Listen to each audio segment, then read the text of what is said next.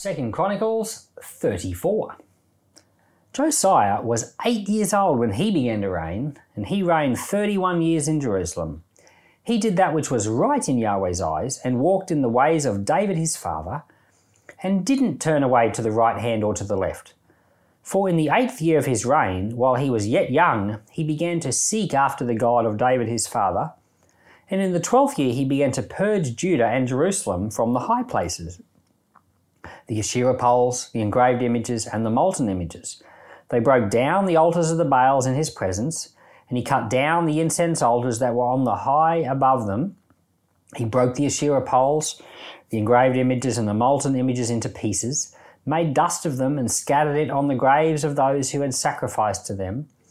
He burned the bones of the priests on their altars, and purged Judah and Jerusalem. He did this in the cities of Manasseh, Ephraim, and Simeon, even to Naphtali, around in their ruins. He broke down the altars and beat the Asherah poles and the engraved images into powder, and cut down all the incense altars throughout all the land of Israel, and then returned to Jerusalem.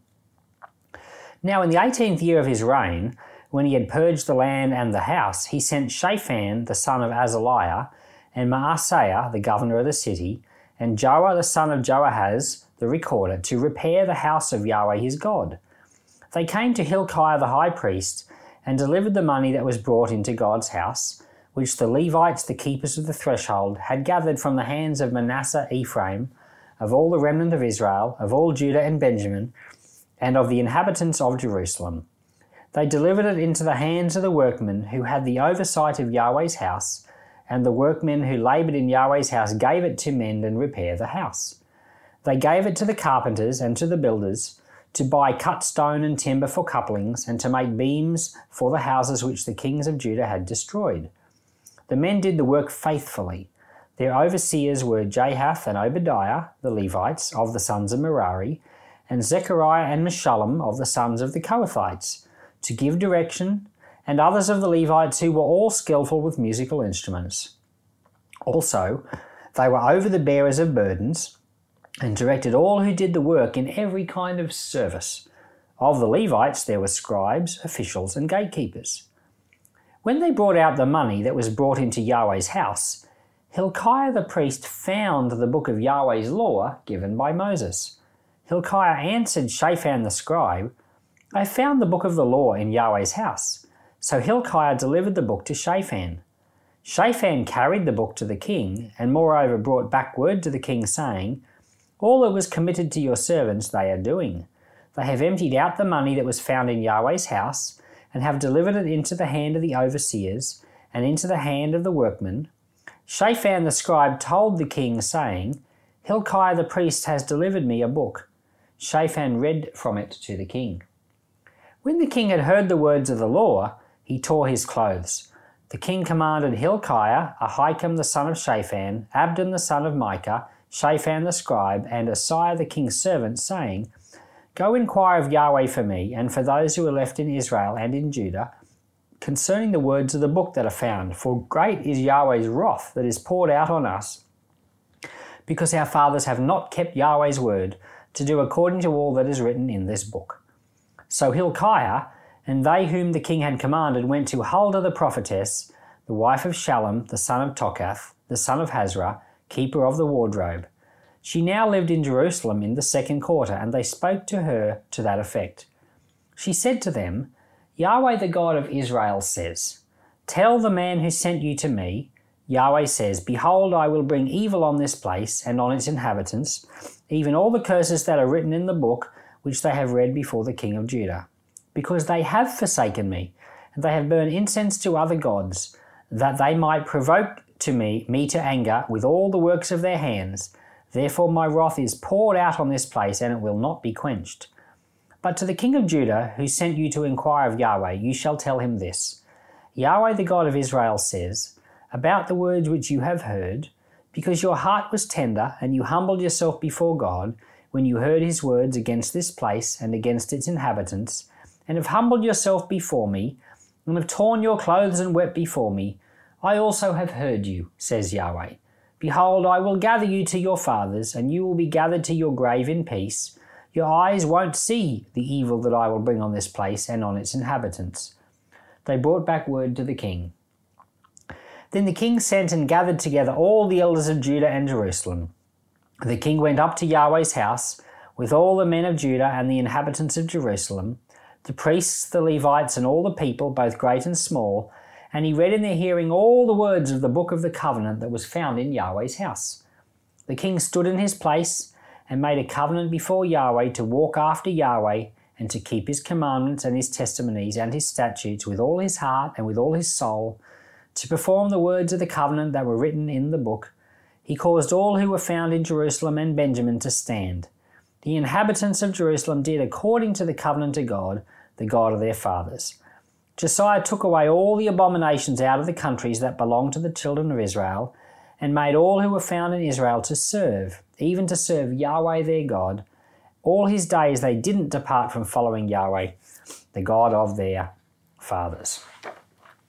So Josiah has become king. He's just an 8-year-old kid when he becomes the king. And then this chapter describes some of the things that he did while he was the king.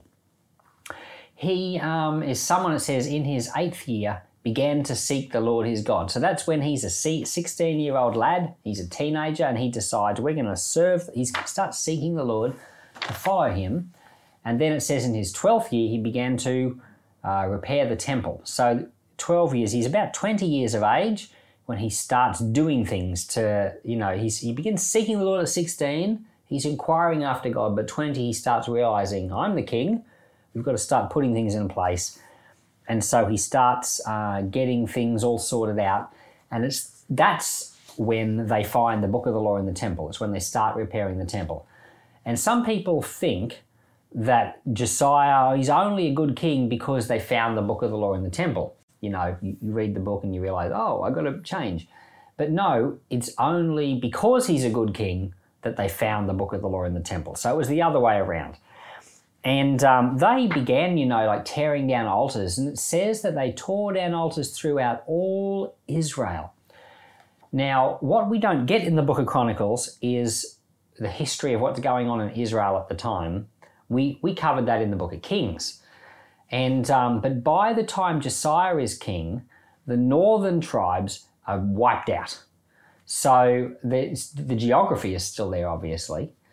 But the Assyrian army came and basically took them all away, but left some of them there, but then brought people from other places, from other nations that the Assyrians had conquered, and put them into that place.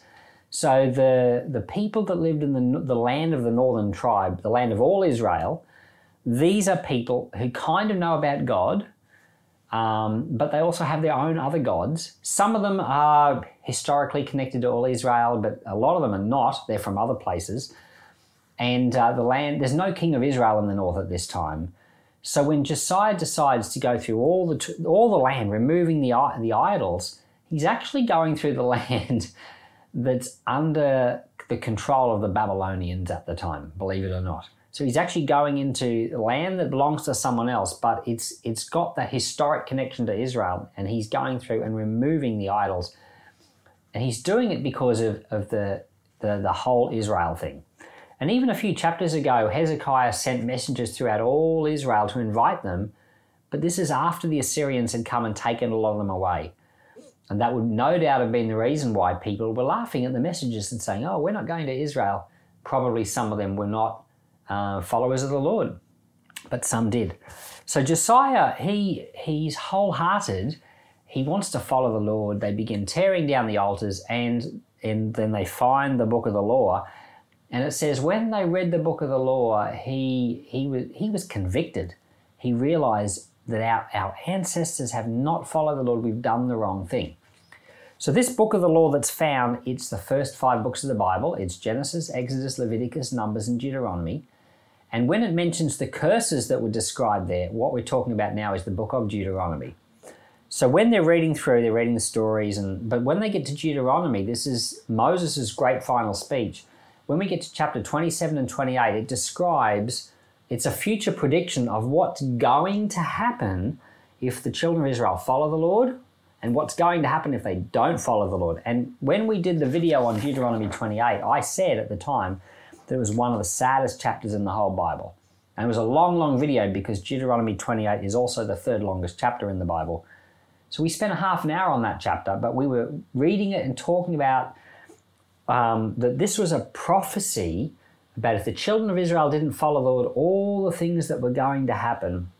So when Josiah is having this read out to him and he's listening to it, he's realizing, goodness me, we've done all these things, that the things that it said not to do, that's the history of Israel and Judah. We've done all those things. So immediately they go to inquire of the Lord, and that's where the prophetess Huldah comes in, and she says, it's too late.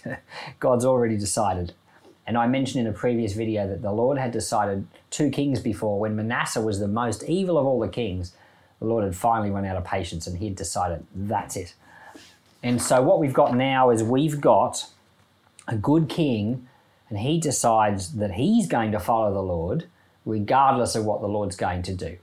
So you might find that the workings of God have put you into a position which is not ideal. And I think over the years, there have been a lot of Christians in places which were not ideal. I think of Christians that lived in places like communist Russia.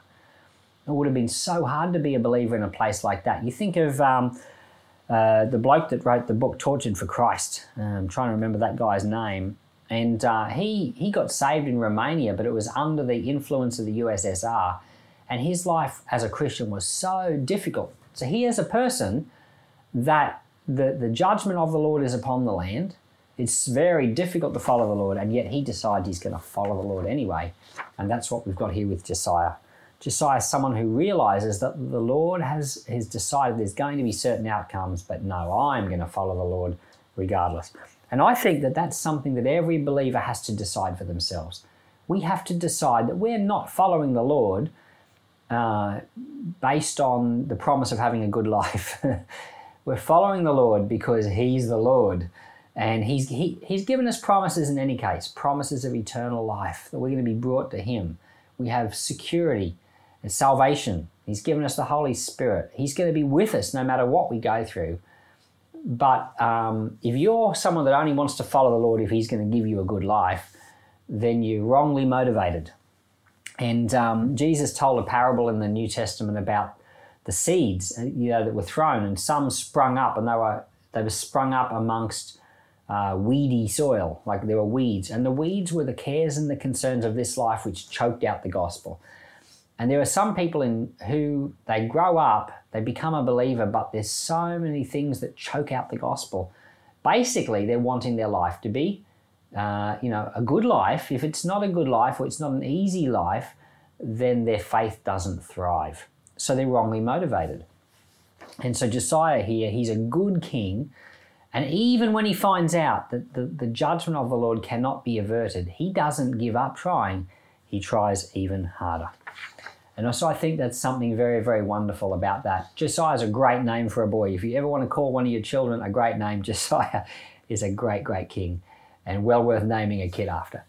Lord, I want to thank you for this chapter. And Lord, we acknowledge that, that you are the Lord. You're the God of generations. The good times come and sometimes bad times come, and yet you've always had your people. You've had your faithful ones in the good and in the bad. And Lord, we want our lives to be blessed, but we want to dedicate them to you to say that regardless of the circumstances of our lives, we will follow you. Give us such a grace to have that attitude always, we pray. In Jesus' name, amen.